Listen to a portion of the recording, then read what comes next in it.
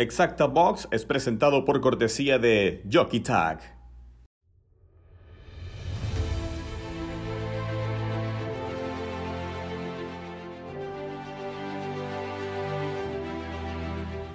Héctor Soler, tú eres el juez de partida en todos los hipódromos aquí de lo que llaman Naira.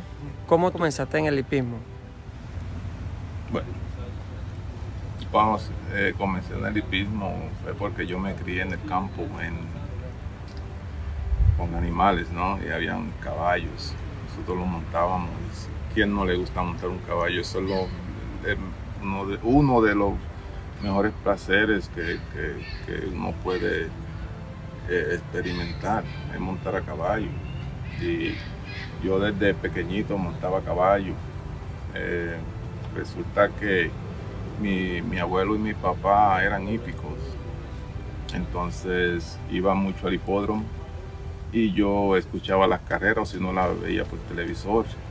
Y siempre, no sé, las gringolas de los animales, los colores, las blusas de los jockeys, eso fue siempre algo que me llamó la atención hasta que una vez mi papá me llevó al hipódromo en Puerto Rico, al Viejo Comandante, y ahí me fasciné con los colores,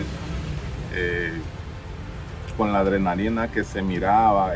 Pues yo sentía adrenalina, ¿no? Sin entender bien el deporte, así de tanto me fascinaba. Y bueno, siempre me gustó. Cuando regresábamos al barrio, supuestamente hacíamos carreras como que eran los jockeys y qué sé yo, ¿no? Después yo me trajeron a Estados Unidos, a Filadelfia, en 1985. Y ahí fui a estudiar, pero pasó el tiempo de estudiar y trabajar, y vi a unos vecinos que de casualidad trabajaban en el hipódromo. Entonces me llamaron que fuera a la tarde, que ellos iban a darle comida de comer a los animales. Entonces yo fui con ellos y resulta ser que llegamos a la cuadra de Joe Orsino en el hipódromo Filadelfia. Y ahí escuché la trompeta que estaba anunciando el desfile. Entonces yo dije, me estuvo curioso. Cuando salgo de la cuadra, resulta que la pista está detrás de la cuadra. Entonces me trepo a mirar y el gate está parqueado unos cuantos pies de ahí de la cuadra, ¿no? En esa posición, en esa distancia que iban a correr, me parece a mí que eran 5.5. Y me fascinó. Yo miré los jockeys que venían y cuando están en el gate se formaba el ruido, los caballos brincando, los jockeys se bajaban del animal y era como una adrenalina que yo dije, wow, a mí me encantaría trabajar ahí, porque yo era no sé, yo quería ser uno de los regulares, ¿no? Los parafreneros. Y cuando los vi correr, ahí me fascinó y desde esa vez quise trabajar, era verano y quise trabajar caminando caballo, porque yo pregunté, ¿cómo se hace para llegar ahí? Bueno, ahí primero tiene que tener conocimiento con los caballos, tiene que empezar de abajo. Entonces, pues yo entendí que empezar de abajo fue lo que hice, fue caminar caballos. Empecé a caminar caballos por varios años. Aprendí a gruñar caballo con Joe Orsino. Y no fue hasta que vinimos acá a Nueva York en el 95. Teníamos a Frankie Delgado como galopador. Y una vez le pregunto, Frankie, me encantaría trabajar en el gate, no sabe cómo llego allá. Me dice, bueno, yo conozco a Bobby Duncan, ven, que te lo voy a presentar. Me presentó con Bob Duncan y me dijo, tiene la estatura, se ve joven, yo creo que le vamos a dar un chance. Ven mañana, dice Bob Duncan. Y yo allá en la mañana estuve. Yo cuidaba a mis caballos, los mandaba a la pista. Después de que regresaban todos de la pista, los dejaba comiendo, descansando. Me iba al gate a practicar con Bob Duncan.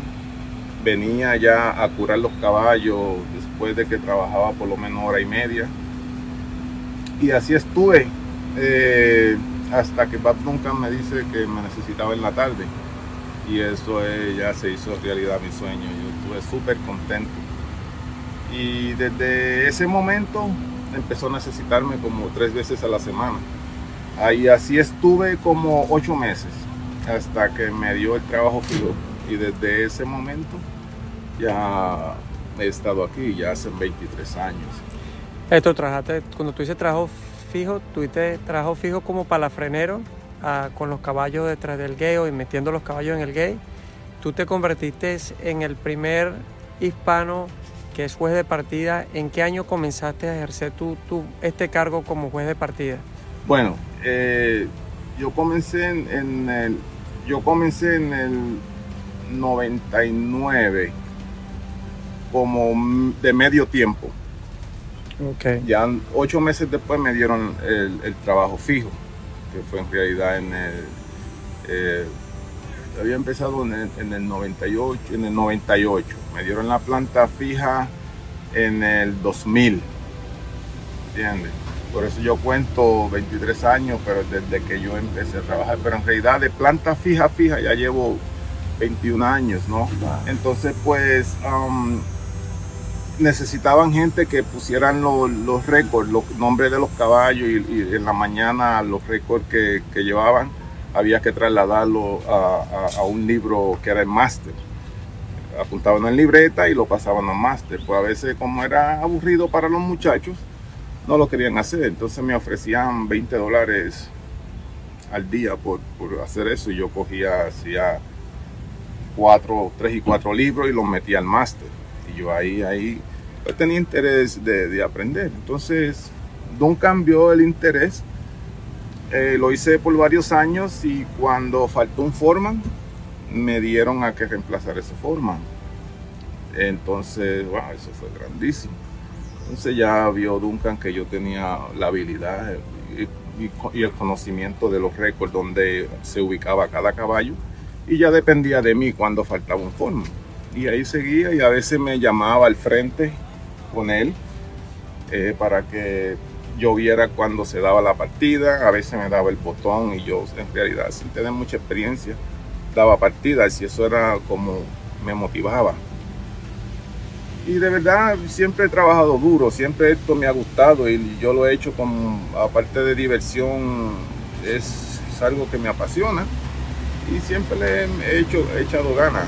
Han venido tiempos bien difíciles, Domínguez, que a veces siente uno como que de quitarse, ¿no? Pero sabe que el valiente nunca se quita, y siempre tiene un objetivo. Y mi objetivo fue tal vez llegar a ser un día juez de partida, si las condiciones me lo permitían, ya que tengo varias fracturas. Y yo dije, a lo mejor no la hago, pero sí. Duncan siempre me recomendó para un buen juez de partida en un futuro. Entonces, bueno, pasaron varios jueces de partida, y ya llegué junto con Mike McMullen, que llevaba tiempo aquí, pero que debajo de McMullen el que estaba era yo fui la mano derecha de McMullen. Entonces cuando ya McMullen se retiró, me consideraron a mí para el trabajo, y hacen ya 8 meses que estoy ejerciendo como juez de partida, y soy, no sé si el primer hispano, porque sabe que en Nuevo México hay hipódromo, que sabe si tal vez un México-americano, un mexicano ha sido juez de partida allá, pero de lo que sí estoy seguro que soy el primer juez de partida puertorriqueño en la nación. Entonces eso me enorgullece.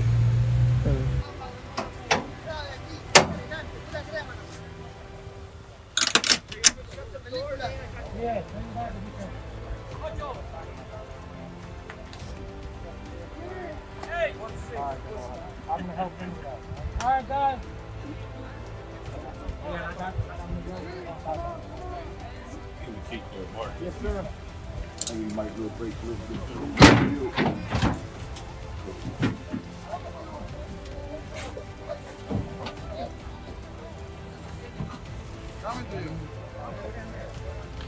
Very hard. Ramón Domínguez. What the box, Papa? Prepared from Venezuela. What the box behind the scenes? Behind the scenes para que tú veas cuando me quedo solo aquí, que no me quieran, papá. No diga eso, no diga eso. Vengo ahora, papá. Vengo ahora.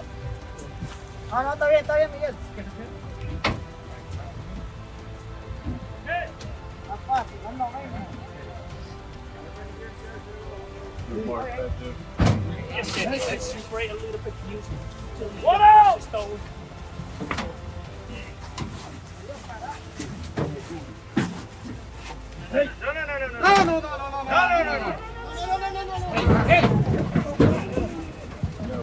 Right it up. One second here.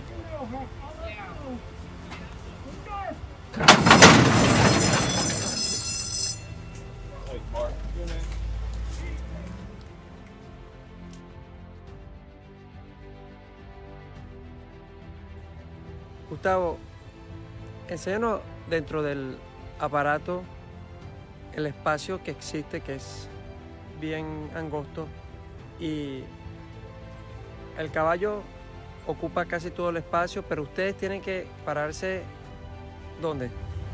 En este ledge, pontoon, en esta, no sé cómo le quieras llamar, aquí es donde nosotros nos paramos. Cuando metemos el caballo, entonces nosotros tenemos que dar vuelta, balancear como si fuera un circo aquí. Y esta es la posición que tenemos al momento de tener el caballo aquí. Entonces cuando abren las puertas, que el caballo va a arrancar, nosotros tenemos que levantar el pie para poder entonces dejar que el estribo de la silla salga libremente y no obstruya en la partida del caballo. Okay. Incómodo aquí, sí, claro, porque imagínate el espacio que hay entre tú y el caballo normalmente está recargándose en la pierna y hay que tener mucho cuidado al momento de partir, porque si no levantas el pie, eso es el estribo te va a dar un raspón que no vas a creer que vuelva a suceder. Lo ancho aquí es alrededor de 3 pies entre estas dos partes. Entonces imagínate, hay caballos que a veces miden eso de ancho y apenas pueden entrar aquí, ¿me entiendes? Caballos que son a veces muy largos también, es difícil a veces cerrar las puertas por el tamaño de ellos. Cuando un caballo está dentro del aparato y está nervioso y a veces se están portando mal, hay muchas tácticas o técnicas que ustedes utilizan. Un caballo que está sumamente nervioso, la idea, primero que nada, la idea cuando el caballo va a partir es que esté derechito, ¿verdad? Sí, claro. Pero entonces a veces ustedes optan por mantener el caballo, mantener la cabeza torcida. Explícalo un poco para que los fanáticos sepan acerca de eso. Sí, el motivo de tener el caballo con la cabeza virada hacia la izquierda es para que ellos no vean la pista. Porque si te das cuenta, al momento de meter el último caballo, entonces los muchachos empiezan a enderezar el caballo. Y es cuando muchas veces el caballo, cuando ve la pista, piensa que ya es tiempo de arrancar. Y a veces ves que los caballos se dejan ir en contra de las puertas. Entonces eso es lo que nosotros tratamos de tenerlo a la izquierda. Ahora, si un caballo está muy inquieto, entonces normalmente vas a ver que le vamos a agarrar la oreja para tratar de calmarlo. Esa es una herramienta que usamos que es muy efectiva. Héctor, ahorita esto es un proceso de entrenamiento donde los caballos jóvenes están viniendo aquí al aparato a aprender. Esto es algo que ustedes lo hacen basado en lo que tú consideras que el caballo necesita. O sea, el entrenador no viene y te dice, mire, yo quiero que hoy lo camines o que nada más los metas y los saques o que quiero que partan. ¿Ustedes ya tienen récord de qué es lo que el caballo ha hecho anteriormente? Correcto.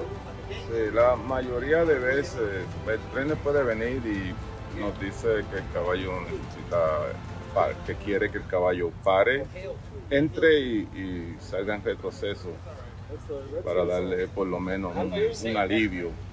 A veces nos dice que quiere galopar y está bien con eso, o quebrar.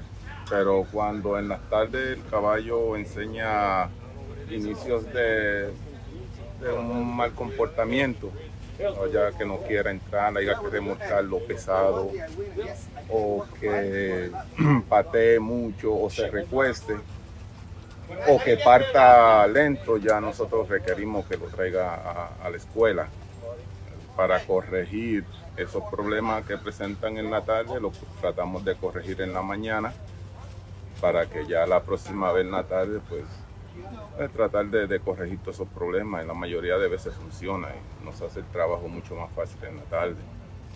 Perfecto, y ahora cuando es un potro doceñero que no ha corrido nunca, que está aprendiendo, ¿ustedes están en control totalmente de qué es lo que va a hacer el caballo hasta que el caballo debute? Correcto, correcto. Okay. Nosotros cuando el caballo viene por primera vez, por ejemplo, que nunca ha visto un gate, pues le presentamos el gate, lo dejamos que huela el gate. Si está muy asustado, poco a poco lo introducimos al gate, paso a paso, lo caminamos 1 o 2 veces, solo que se acostumbre. Esa sería la primera visita.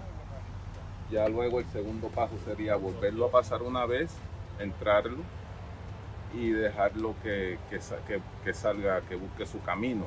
Entonces ya la tercera vez sería meterlo, treparse en ambos lados para que se vaya acostumbrando a la persona a su alrededor, y ya lo volvemos a dejar que encuentre su rumbo. Ya poco a poco el caballo va apresurando su paso.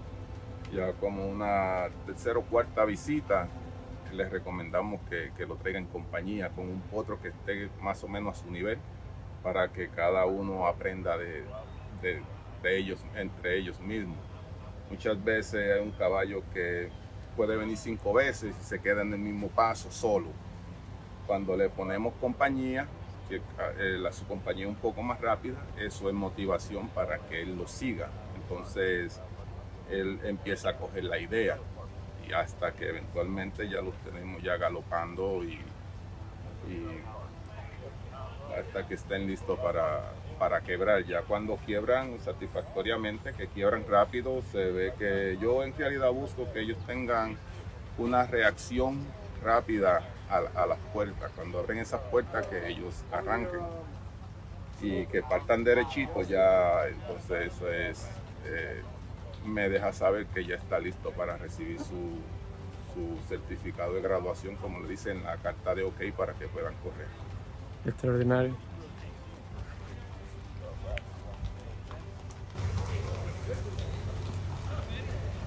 Toma varias visitas, algunos son más rápidos que otros.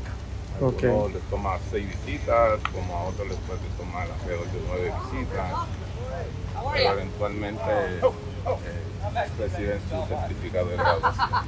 Qué bien.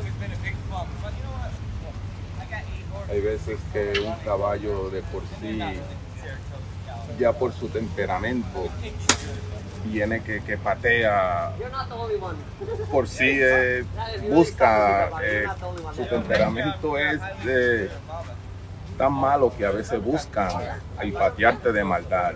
O sea, te buscan, y si te descuidas, correr un gran peligro de que salgas pateado. Hay otros que entran y rápido se sientan. Entonces, para cada maña que los caballos nos presentan, tenemos equipos. Tenemos varios equipos, como el caballo que entra y siente el espacio muy ancho y a la vez toca y se asusta. Tenemos unos matres que le llamamos los quarter pads. Eso, cuando ellos entran, se sienten apretados y sienten apoyo, y muchas veces eso funciona. Hay otros caballos que a la partida echan para atrás y luego hacen el impulso, y eso les costa la partida. En ese caso nosotros tenemos una almohada que la ponemos en la puerta de atrás para que él no tenga espacio donde recostarse y hacer el impulso en el aire. Solo mantiene con la nariz en la B de la puerta del frente, y muchos de ellos pues reaccionan a la puerta, entonces ya no tienen juego para atrás, lo cual eso a veces cuando ven en la partida que el caballo echa para atrás y se ve en el aire, es por eso, porque ellos están buscando y buscando y buscando, y al momento de la partida después echan para atrás y eso entonces dan una partida en falso. Entonces tratamos de evitar eso poniéndole esta clase de mata. Put a shank on. You don't need to close, I mean, you know, just open door and then move them to close.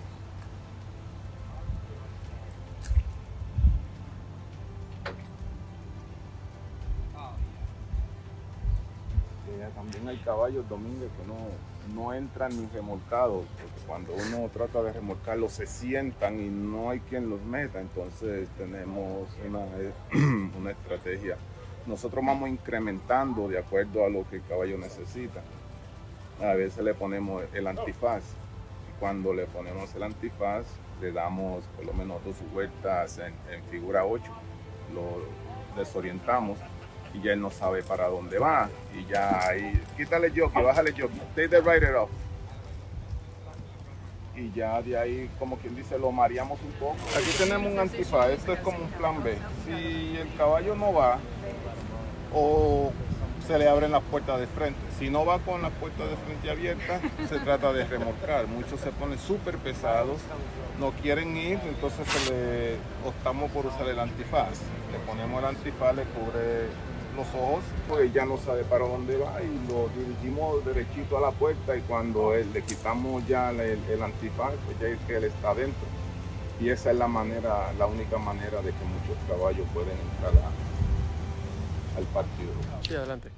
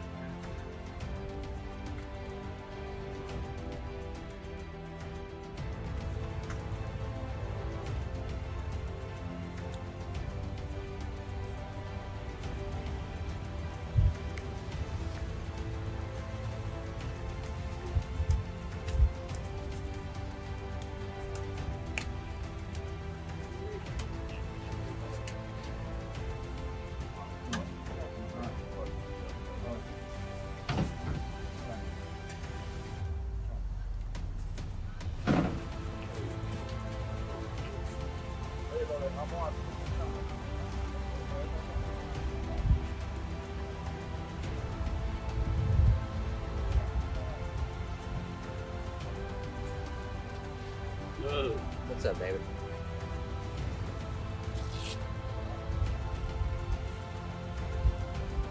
I'm good. Yeah.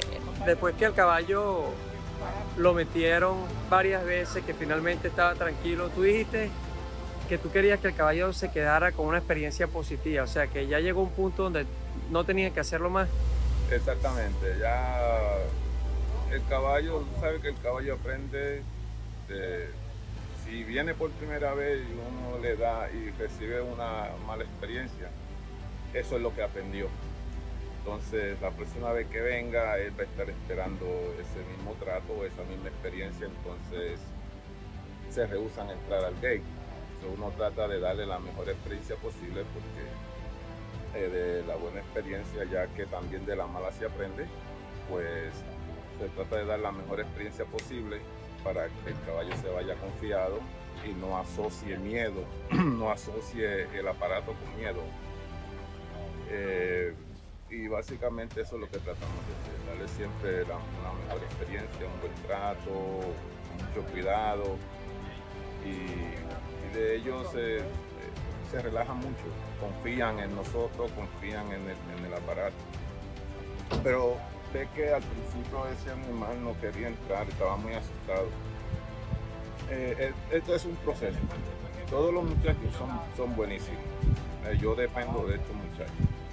Pero que en esta hay una técnica que se llama, en inglés le dicen natural horsemanship, que hay que crear una comunicación con el animal, casi pensar como el animal, entender su naturaleza, ya que sabemos que el caballo es un animal que es una presa, siempre está huyendo, siempre está alerta de todo peligro, entonces muchos de nosotros todavía nos falta dominar esa destreza y por eso es que al muchacho se le está aprendiendo la destreza, entonces se le hace un poco difícil.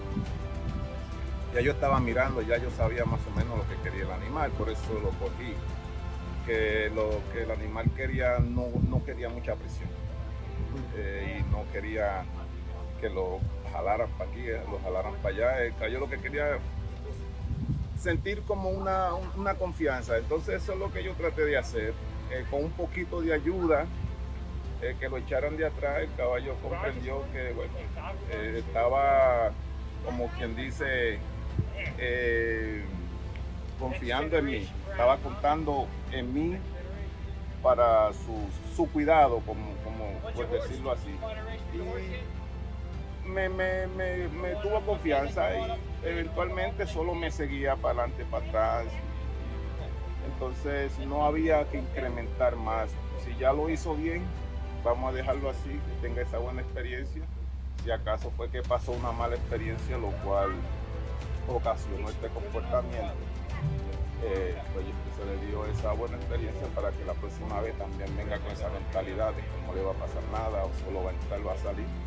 Básicamente, la próxima vez que venga, le vamos a montar, le vamos a incrementar, porque se trata de ir incrementando paso a paso. Cuando inicialmente estaban tratando de que el caballo entrara con el jinete, tú rápidamente detectaste que era mejor hacerlo sin el jinete. Explica el por qué. Correcto, no, porque aquí también, aparte de todo, no, aquí se trata tratamos de mantener un ambiente seguro, tanto para el jinete, para el caballo y para nosotros mismos. Entonces miré que el caballo estaba brincando mucho y podía tumbar el jinete, el caballo podía tropezar y caerse y lastimar al jinete, entonces eso fue lo mejor. Siempre estamos pensando en todo, porque es un trabajo de seguridad, ya que cuando uno se descuida y pasan los accidentes, pasan en serio. Como por lo menos le puedo decir de mi persona,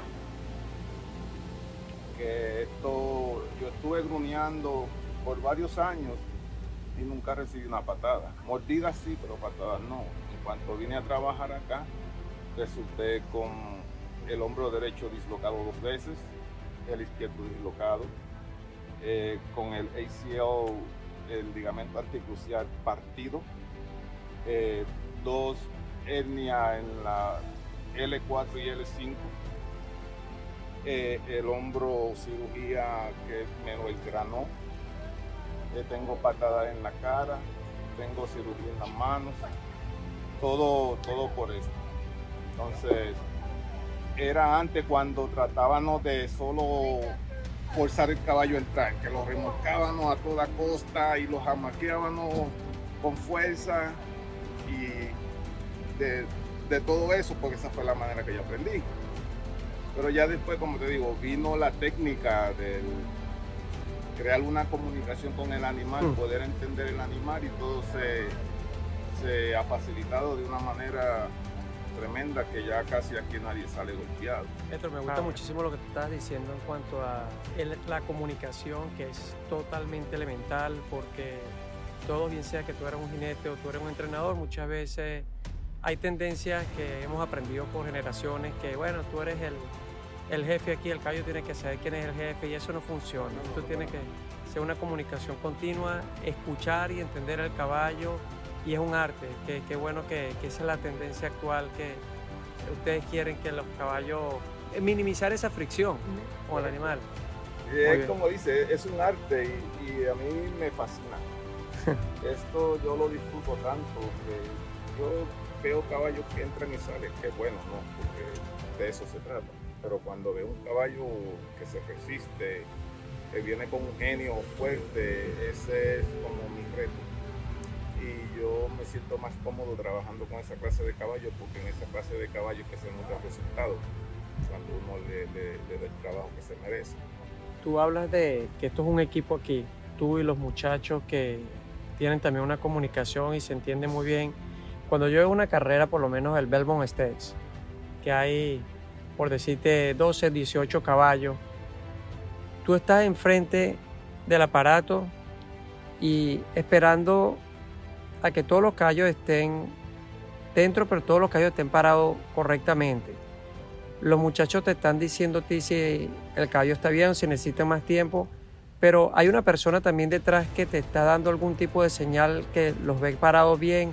¿Qué sucede antes de tú apretar ese botón, que se ve fácil desde la tribuna, pero las cosas pueden cambiar rápidamente, como sabemos? Sí, como dice, se ve bien fácil, pero en realidad no es fácil. Es mucha coordinación y mucha ayuda de los muchachos. En realidad, como siempre digo, podrán decir que el juez de partida es el mejor, es bueno, pero ese juez de partida no es nadie, sino es respaldado por estos muchachos que son los que controlan los caballos y están ahí dentro. En realidad, cuando mi mano derecha da la orden de que empiece la carga, nada, empiezan a cargar. Entonces ya cuando está el último caballo, el último hombre dice uno afuera, me llama la atención gritando uno afuera. Entonces ya yo sé que queda uno afuera y lo estoy viendo. Ya cuando él se trepa y dice you got him, lo tienes, ahí yo doy la partida si todo está callado. Pero muchas veces al mismo tiempo de que el último hombre entra y dice you got him, de repente adentro también en ese mismo momento sale uno gritando. Entonces hay que tener los nervios pero precisos, porque hay que ver muchas cosas, hay como que expandir la visión. Yo podré estar mirando allá al último caballo, pero también como que tengo mi visión ampliada en cualquier movimiento. Entonces, cuando todos están gritando no, bueno, obviamente no podemos dar la partida. Yo me baso en que cuando entra el último caballo y el hombre me dicen you got him, que es la señal para yo hundir el botón, siempre, obviamente sí lo oprimo el botón. Pero cuando se torna difícil es cuando hay veces que el de afuera me dice you got him y el caballo de adentro hace un movimiento, el parafrenero se cree que ahí está la partida, no dice nada. Entonces yo no doy la partida porque me percaté de que se movió. Entonces le pregunto, ¿tú estás bien ahí? Entonces el parafrenero me dice, no, déjame acomodarlo bien. Entonces no siempre se basa en la señal del último hombre, sino que muchas veces tomo decisiones propias en la partida. Entonces no es tan fácil, es coordinación y, como dicen, tener nervios de una mano de seda o nervios de hierro, como dicen. No es tan fácil también.